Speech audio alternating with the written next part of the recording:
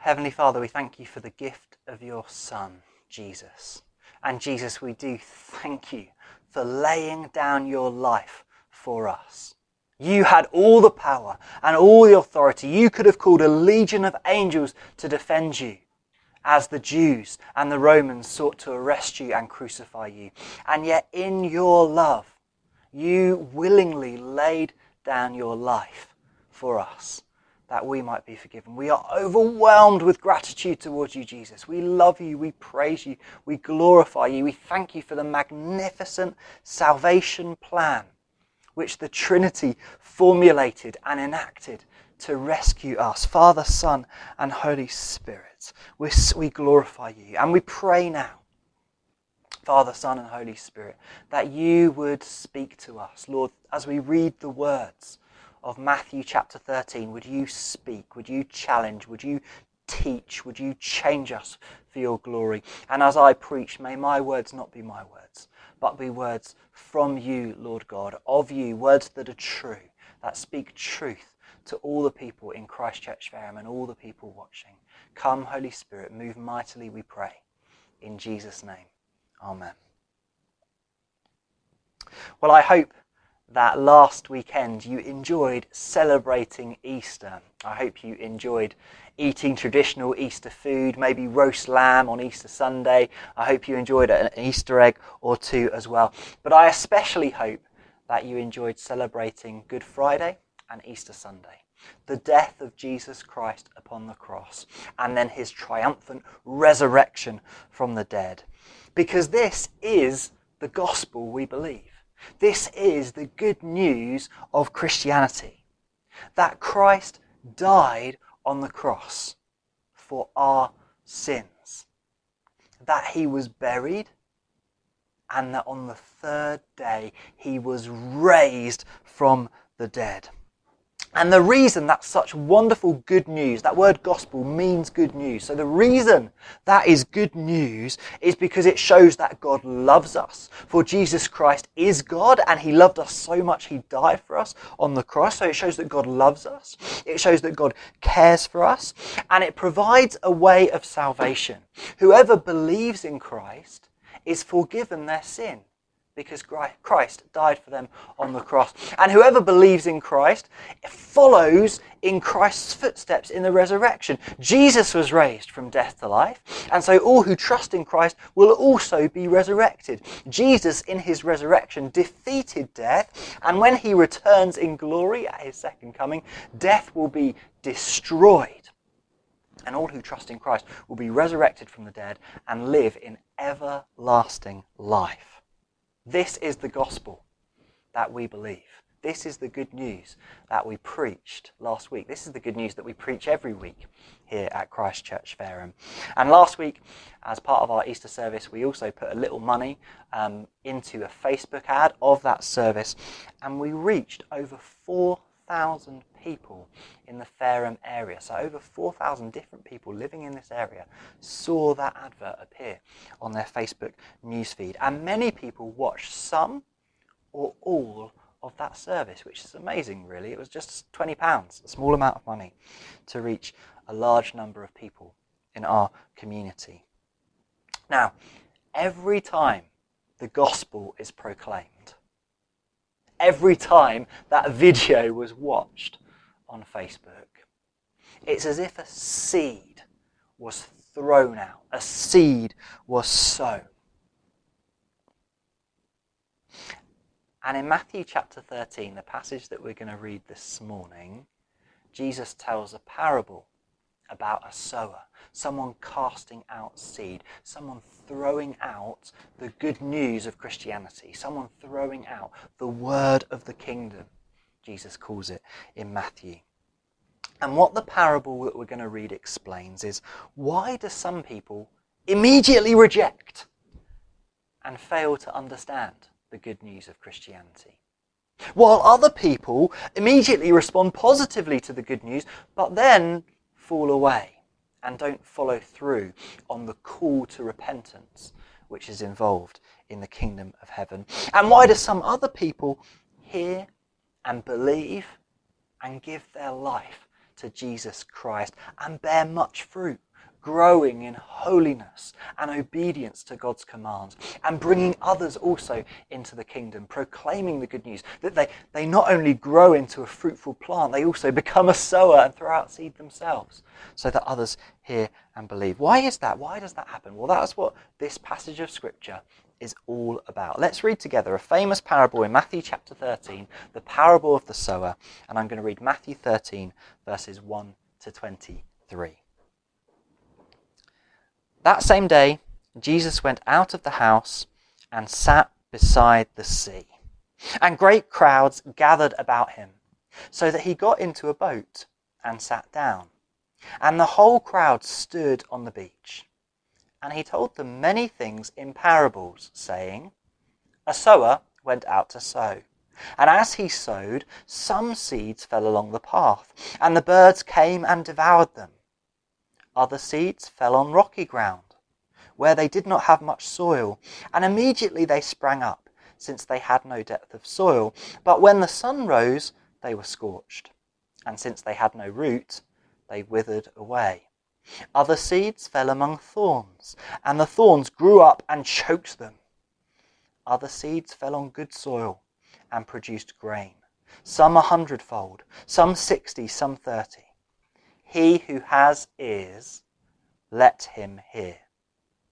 Then the disciples came and said to him, Why do you speak to them in parables? And he answered them, To you it has been given to know the secrets of the kingdom of heaven, but to them it has not been given. For to the one who has, more will be given, and he will have an abundance. But from the one who has not, even what he has will be taken away. This is why I speak to them in parables, because seeing they do not see, and hearing they do not hear, nor do they understand. Indeed, in their case, the prophecy of Isaiah is fulfilled that says, You will indeed hear, but never understand. You will indeed see, but never perceive. For this people's heart has grown dull, and with their ears they can barely hear, and their eyes they have closed, lest they should see with their eyes, and hear with their ears, and understand with their heart, and turn, and I would heal them. But blessed are your eyes, for they see, and your ears, for they hear. Truly I say to you, many prophets and righteous people longed to see what you see, and did not see it, and to hear what you hear, and did not hear it. Hear then the parable of the sower. When anyone hears the word of the kingdom, and does not understand it, the evil one comes and snatches away what has been sown in his heart. This is what was sown along the path.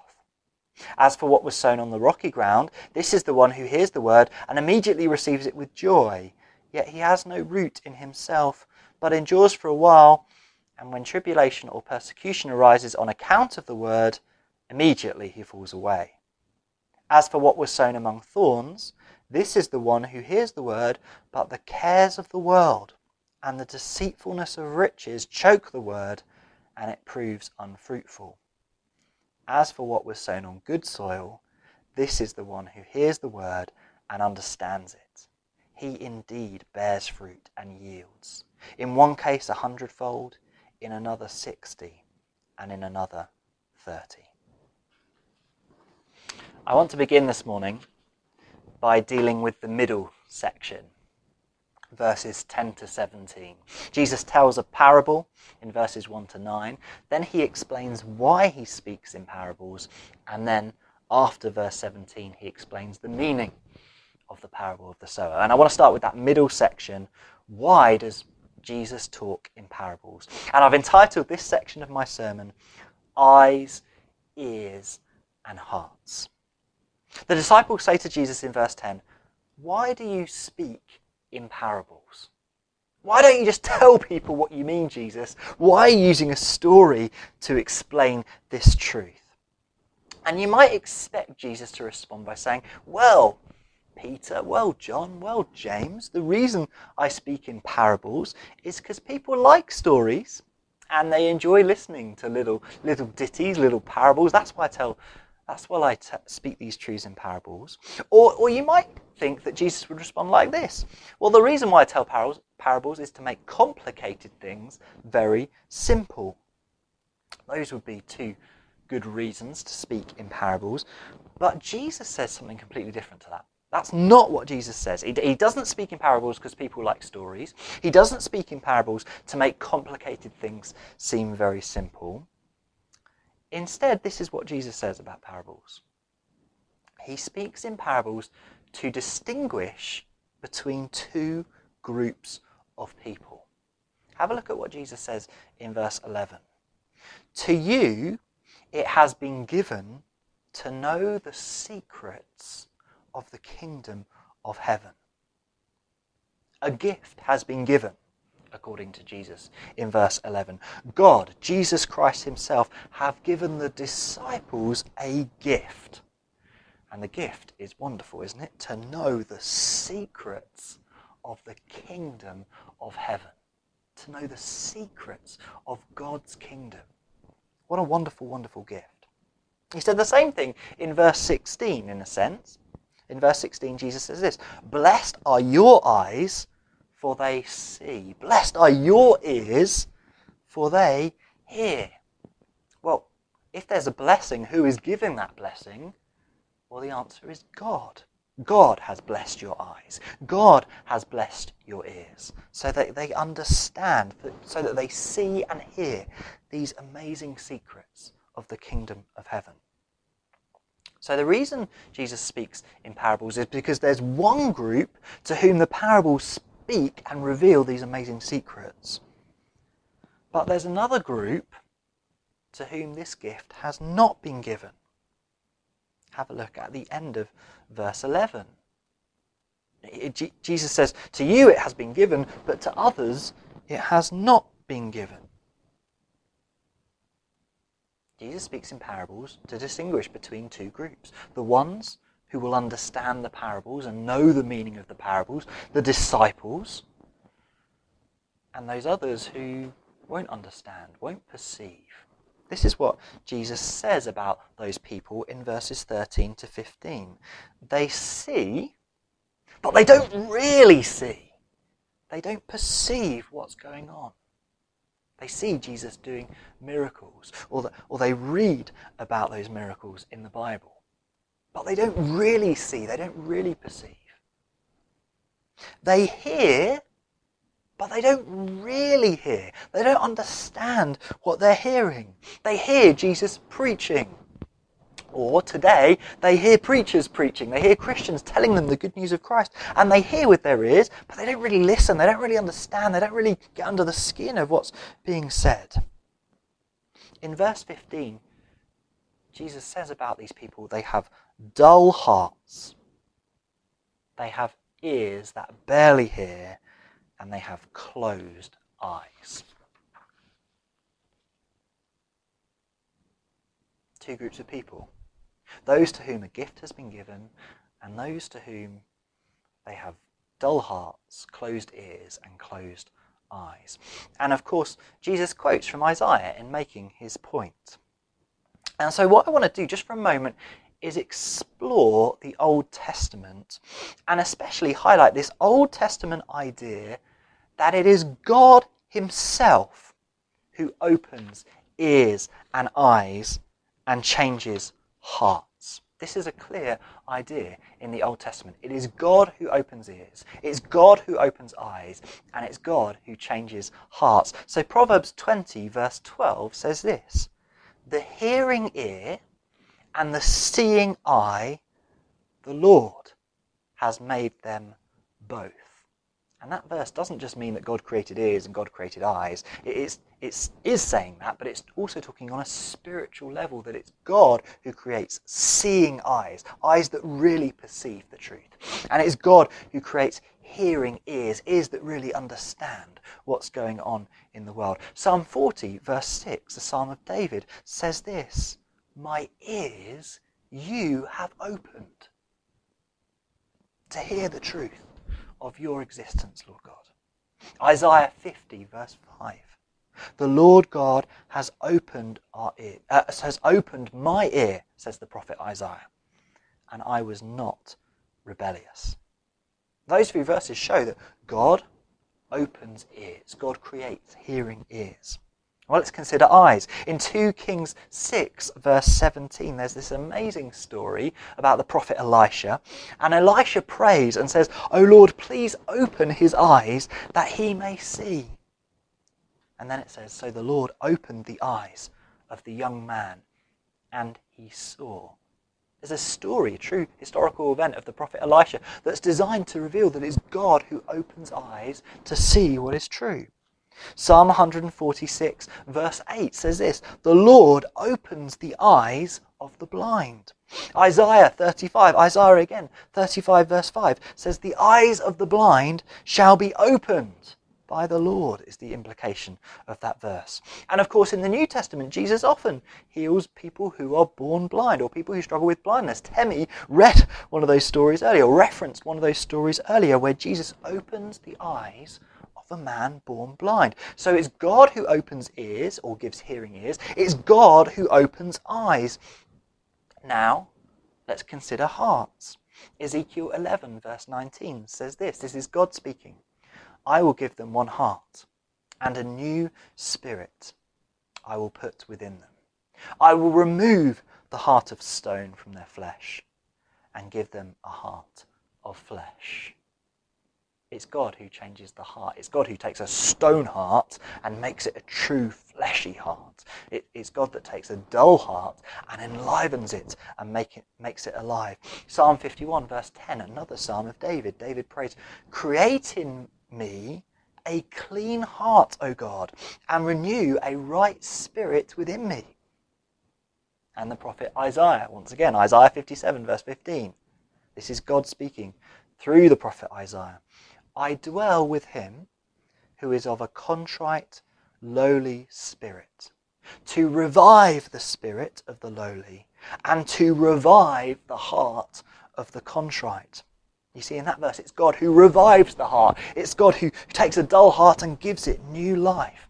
And so you see throughout the Old Testament this theme emerging. God opens ears, God opens eyes, and God changes and revives the heart. And in those 3 verses that I've quoted, you see very clearly the connection between the heart being transformed and the Holy Spirit. The Spirit and the heart work together. And this is what we see in the New Testament. When Jesus comes, he teaches the doctrine of regeneration that we've spoken about in previous sermons, which says that we need new life. And when the Holy Spirit comes upon a person, what the Holy Spirit does is regenerate, is revive the heart. Gives it new life, starts it beating spiritually once more. He takes what is dead and brings life.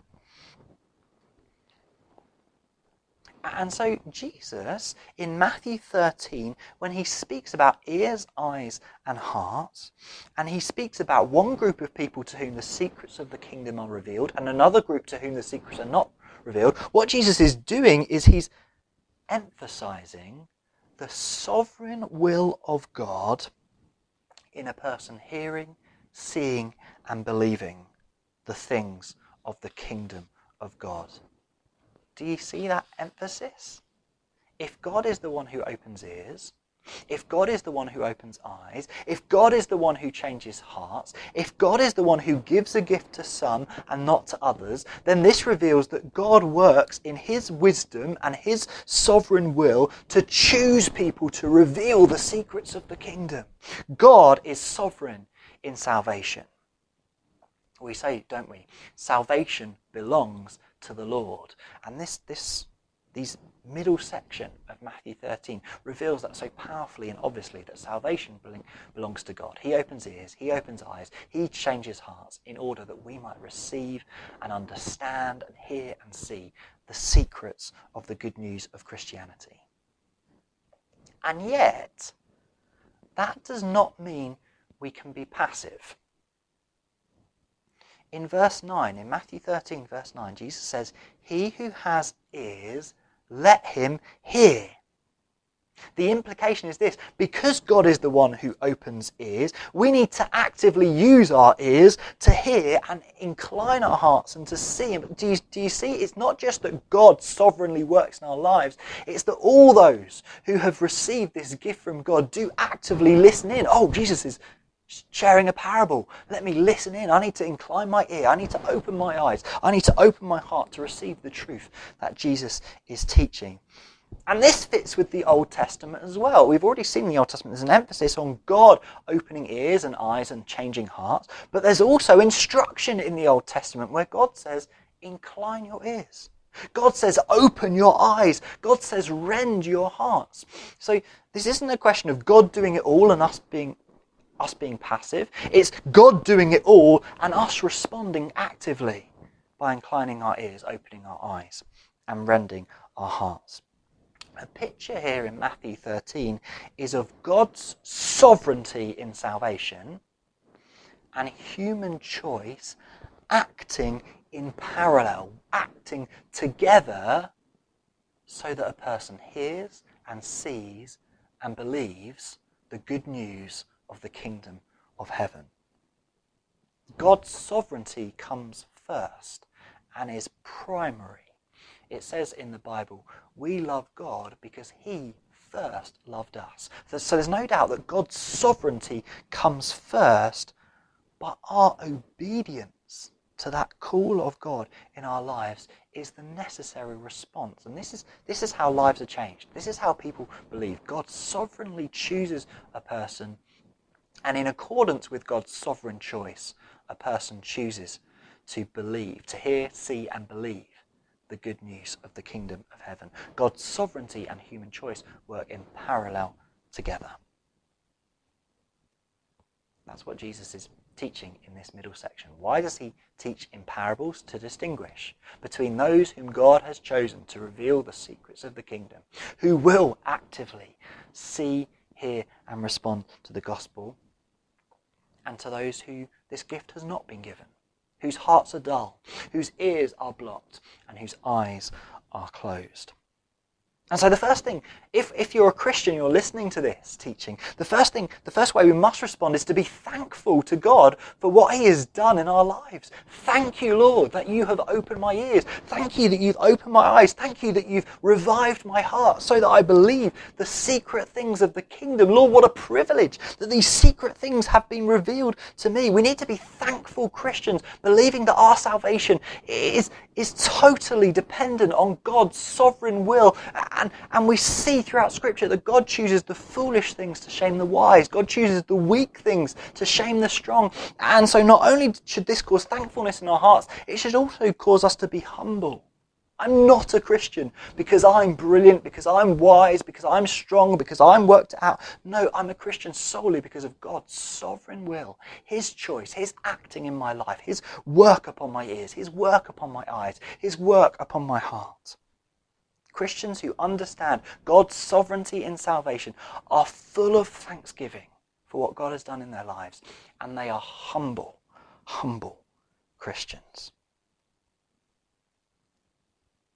And in thankfulness and in humility, let us now actively listen and see and believe as we incline our ears to focus on the parable of the sower that Jesus shares in Matthew 13. So we've dealt with that middle section about why Jesus speaks in parables. Now let's handle the actual parable that Jesus tells, the parable of the sower, which begins in verse 3 with a sower sowing. The sower in question is first and foremost Jesus Christ himself. Jesus goes into the world and he sows seeds.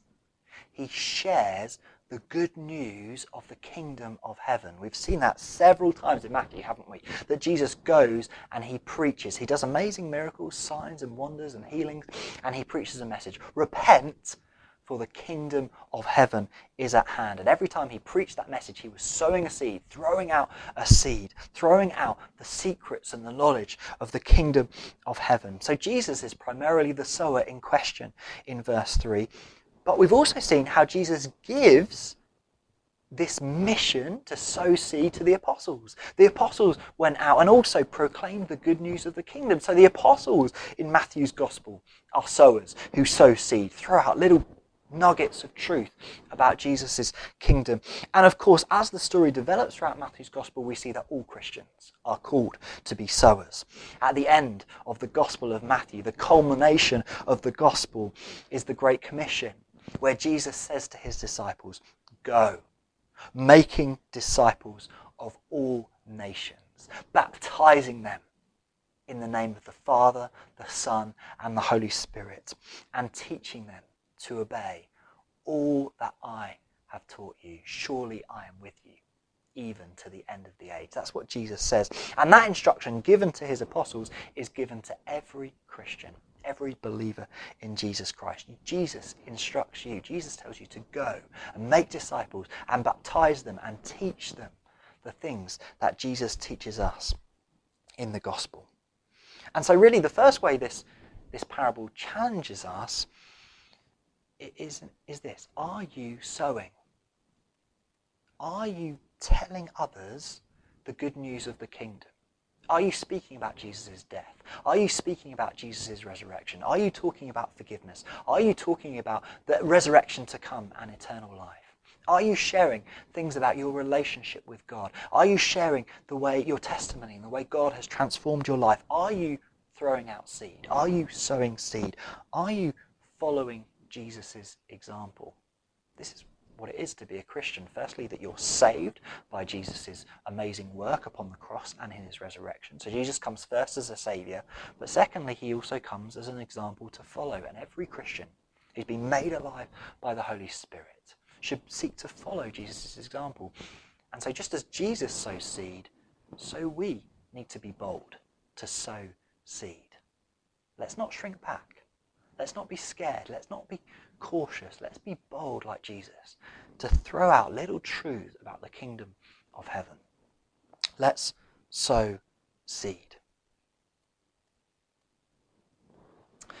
Now, whoever does the sowing, there are 4 types of people. There are 4 types of response to the word of the kingdom in this passage. Even when Jesus sows the seed, there are people who respond negatively. So how much more when we sow the seed will some people not respond in the way we want them to? So there are 4 types of people, 4 types of soil, as it were, 4 types of response shown in Matthew chapter 13 in this parable that Jesus tells. Firstly, in verse 4, some seeds fell along the path, and the birds came and devoured them. And Jesus explains that picture in verse 19. He says this: "When anyone hears the word of the kingdom and does not understand it, the evil one comes and snatches it away, what has been sown in his heart." So some seed falls along the path, a bird comes down and devours it. And that's a metaphor for people who don't understand the word of the kingdom. And Satan comes, the evil one comes, snatches it away so that the seed does not grow. This person does not believe the message of the kingdom of heaven. And there will be people watching, especially online as we reach lots of new people. There will be people watching who don't understand the gospel. They won't understand that Jesus died for our sin, was buried, and was raised to life, so that all who believe in him enter into his eternal kingdom. That's the gospel that we proclaim. And there'll be some people who just don't understand that. Even now, as I speak that message, as we proclaim this gospel, even now, Satan is hovering and then swooping in to snatch away the truth of this glorious good news that Jesus died for us and that he was raised to new life, that we can have forgiveness, that we can have freedom from sin and shame and guilt through the cross of Christ. And there's even now Satan swooping in like a bird to devour that truth, that seed that has been sown. And so if that's you, if you're someone sitting there thinking, I'm not sure I understand the good news of Christianity. I'm not sure I understand why Jesus died. I'm not sure I understand what significance it has that Jesus rose from the dead. My encouragement to you is persevere. Don't fall prey to the evil one, but seek to have your questions answered. you can email us, contact@christchurchfareham.co.uk. We'd love to answer your questions. But more importantly, you need to go and seek the truth from God's word. Open up your Bibles or listen to our Easter sermons on Good Friday and Easter Sunday to find out why Jesus died. Why was he resurrected to the dead? Why does that make a difference? Seek to understand, persevere, don't switch off, don't move away, don't be someone who the bird swoops in and steals this seed that's been sown in your heart, but persevere, look for truth and reach out to God. Pray to God now that he would open your eyes, ears and change your heart.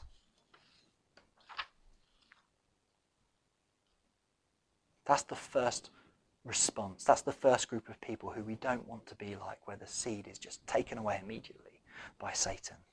And so persevere, seek to understand, keep asking questions. We love questions in the church. We don't shy away from questions.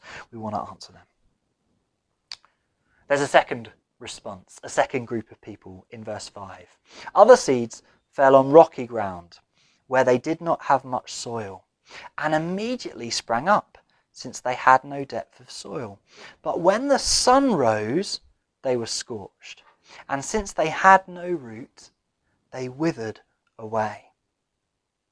And this group of people is explained in verse 20, when Jesus says, "As for what was sown on rocky ground, this is the one who hears the word and immediately receives it with joy. Yet he has no root in himself, but endures for a while. And when tribulation or persecution arises on account of the word, immediately he falls away." There are people who are only surface level Christians, not real Christians at all. Just like this seed that immediately springs up, and on the surface you go, wow, this plant's doing really well, it's growing really quickly. But it has no depth of root. Underneath the soil, the plant is not alive, is not thriving, is imminently going to die and be scorched up by the sun. There are surface level Christians. On the outside, they look good. They attend church, they sing the songs, they pray the prayers. Some of them even occupy pulpits in churches around this country. But there is no root, there is no reality inside of salvation and the truth of the kingdom. Their hearts have not been transformed by the power of the Holy Spirit.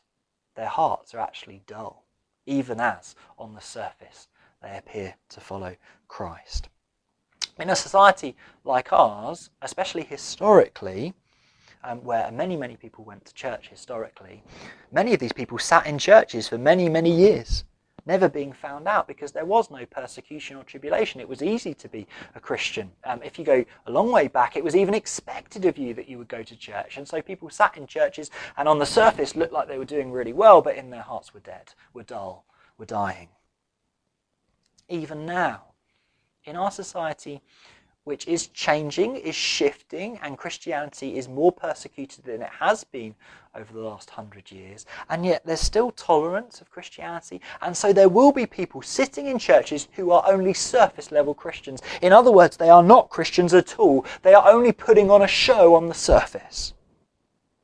And so this group of people, this response to the secret things of the kingdom of God, brings two very important warnings that we must heed. The first warning is examine yourself. Has the Holy Spirit truly transformed your heart, or are you only a surface level Christian, which isn't really a Christian at all?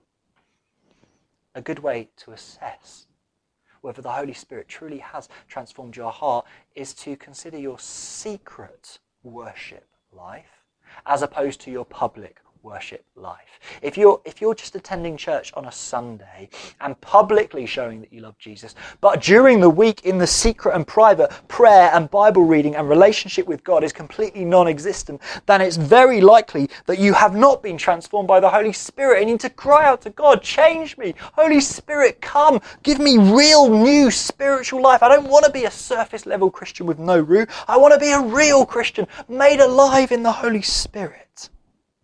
And even if you have been transformed by the Holy Spirit. Even when you examine yourself, you're rejoicing, but you're saying, yes, the Holy Spirit really has grabbed hold of me. You need to pray as well for inner renewal again, that the Holy Spirit would come upon you again. This is the pattern set out in the New Testament. Not that we're once filled with the Holy Spirit, that we're filled with the Holy Spirit over and over. God renews us over and over in the power of the Holy Spirit. So each of us should be examining ourselves, and then whatever we find, praying for the Holy Spirit to come upon us.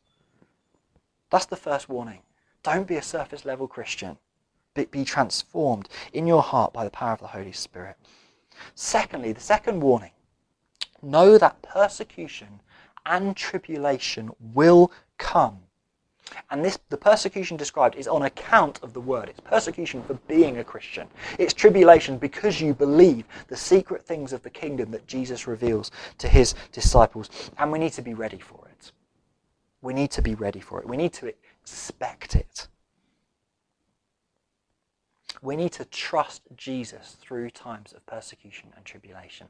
And when we're not being tried, when we're not being persecuted, those are times when we need to build our faith, build our trust, rely on God, because when those times of persecution and tribulation come, we need to be ready.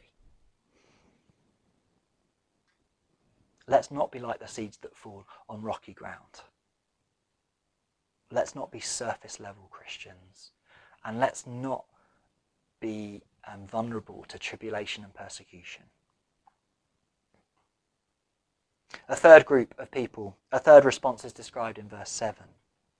Other seeds fell among thorns, and the thorns grew up and choked them. Explained in verse 22 by Jesus. As for what was sown among thorns, this is the one who hears the word, but the cares of the world and the deceitfulness of riches choke the word, and it proves unfruitful. Again, this third category comes with a stark warning. There are thorns in the world that will keep you from being fruitful for the kingdom of heaven. And so really the message of this third group of people is make Jesus your first love and your greatest treasure. Love Jesus and treasure Jesus more than you treasure the cares of this world and riches. Let me remind you that to submit to Jesus as servant is more glorious than to be king over all the kingdoms of the earth. It's wonderful to be loved, to be saved, and to follow Jesus as king. It's better than all the riches of this world. And so let's heed the warning in this third category of people. Firstly, beware of riches. Beware of wealth. Riches are deceitful. Riches promise happiness, but do not deliver. Riches promise happiness, but do not deliver.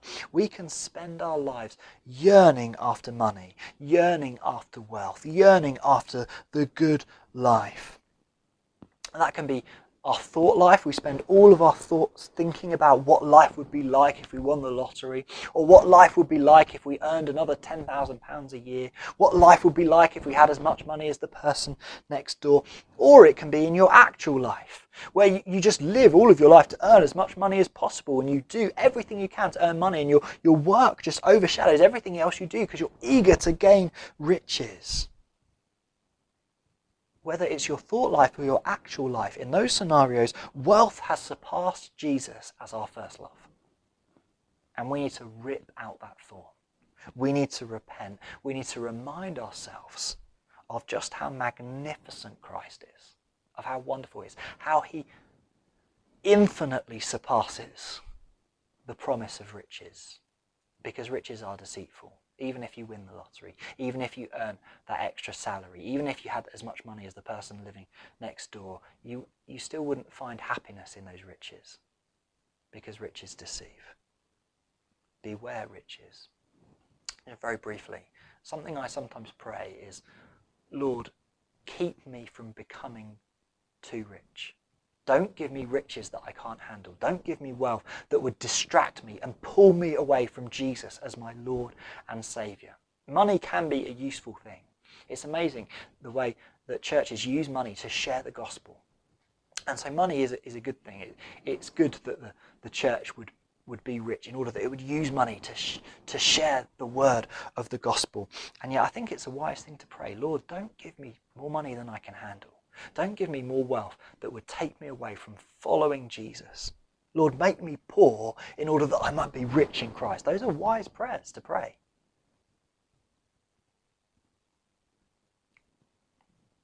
Second warning in this third category of people is that there are cares of the world that can take you from Christ. And if you're a busy person, if you consider yourself a busy person, it's worth considering, what are the cares of this world that are taking up my time? Cares of this world can steal you from Jesus Christ. Some cares need to be dropped completely. Perhaps computer games that just completely take over your life. You spend your whole time thinking or playing computer games.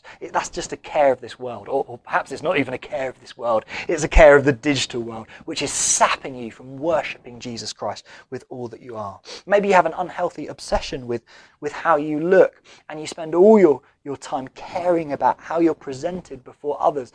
Makeup and making yourself look good and working out in order to impress others. I'm not saying that working out is a bad thing necessarily, but it can become an obsession with how you look towards others. That's a care of this world which is pulling you away from Christ. There are so many others that I could reference, but those are the two that I want to mention this morning. Some cares need to be dropped. We need to say, actually, I no longer want to care about that.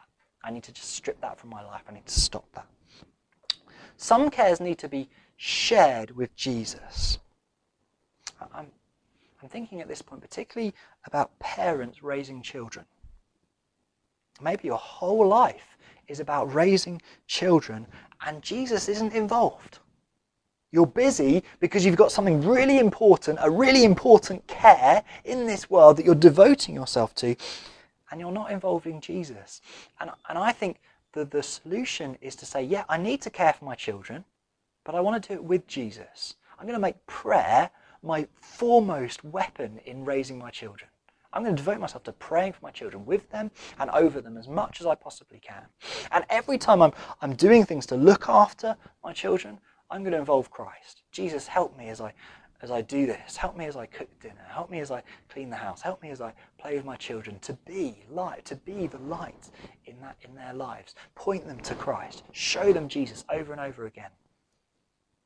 Cares of this world cease to be cares of this world. If we involve Christ, they become heavenly cares and worshipful moments. And that's my encouragement to parents. That's my encouragement for anyone who thinks that cares of this world are pulling you from Jesus Christ. Repent, rip out that thorn, involve Christ in all of your life. Worship him with everything that you do. Every moment is a moment of worship to Christ. And if there's anything that's just unhealthy and an obsession, rip it out, take it away in order that you might have Jesus, because there are thorns in this world that will choke your faith. And we want to avoid them. Finally then, there's a fourth type of soil, there's a fourth response described in verse 8. Other seeds fell on good soil and produced grain, some 100-fold, some 60, some 30. And Jesus explains this group of people in verse 23. As for what was sown on good soil, this is the one who hears the word and understands it, and indeed bears fruit and yields. They hear with their ears. They understand with their heart the good news of the kingdom of heaven. This isn't just intellectual knowledge and understanding. This is heartfelt understanding. This reality of Jesus being king transforms my life. It shapes what I love, what I care about, everything I do. It's a heartfelt understanding of the good news of Jesus. In Luke chapter 8, in verse 15, Jesus tells this same parable. Luke reports the same parable. And this is what Jesus says in Luke 8, verse 15. Hear the word, hold it fast in an honest and good heart, and bear fruit with patience. Hear the word, hold it fast in an honest and good heart, and bear fruit with patience. And so based on Luke's telling of this parable, we might say, have we heard the good news of the kingdom? Are we holding it fast in our hearts? And are we patiently growing in holiness and bearing fruit. But when Matthew reports this story, he leaves out those words. And so for Matthew, the good soil is defined predominantly by how it's different to the other types of soil. The fourth response is defined by how it's different from the other types of responses. And so as I draw to a close, I just want to say this about the good soil. The good soil hears and understands the good news of the kingdom of heaven. Those people who are good soil apply their mind to reading the word of God, seeking to understand it, and they pray prayers like, open my eyes, open my ears, open my heart as I read this word. May I see Jesus, may I hear the truth, and may I respond wholeheartedly in belief to what Jesus reveals. Unlike the first type of soil, or the first seed that falls upon the path, the good soil hears and understands the words of the kingdom. Secondly, the good soil has heartfelt transformation. They rely on the Holy Spirit to transform their heart. They don't become surface level Christians like the second type of response, like the second seed.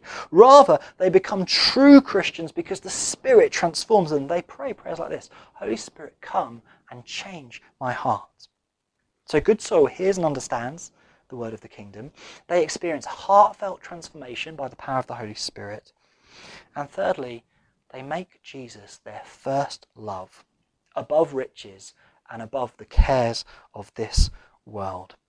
Do not pursue riches. Do not be deceived by riches. Do not let worldly cares surpass your love for Christ. For this is what the good soil does. Loves Jesus above all things. Good soil, if you want to be part of this fourth category, and we all want to be part of this fourth category that receives the words of the kingdom, that grows and bears fruit in holiness and obedience, and by sharing the gospel with others. This is what we all long for. This is what we all need in our lives. While they hear and understand the gospel, they experience heartfelt transformation by the power of the Holy Spirit, and they make Jesus their first love. Let's pray together. Heavenly Father, I pray that the words of the Bible we have read have been sown in good soil this morning. I pray that the words I've spoken and the words that we've read would bear fruit in the lives of all those who are listening. Lord, would you open our ears? Would you open our eyes? Would you enliven our hearts to see and hear and believe what is true, and may it be a heartfelt response so that all our whole life is from the inside out is transformed to glorify you and bear fruit. And Lord, I pray for plants that bear 100-fold the seed that was sown, 60 and 30 as well, but Lord, I'm praying for 100-fold in terms of the fruit that we produce. Holy Spirit, come and move in power. Make hearts alive. Take dull hearts and make them alive. Take closed ears and open them. Take closed eyes and open them, Holy Spirit, for your glory. Lord, thank you for the salvation that you have brought to us who believe. We praise you and glorify you and thank you. And we ask that we would be fruitful for your kingdom. Thank you for revealing the secrets of the kingdom to us. We praise and glorify you today and this week and forever. In Jesus' name, amen.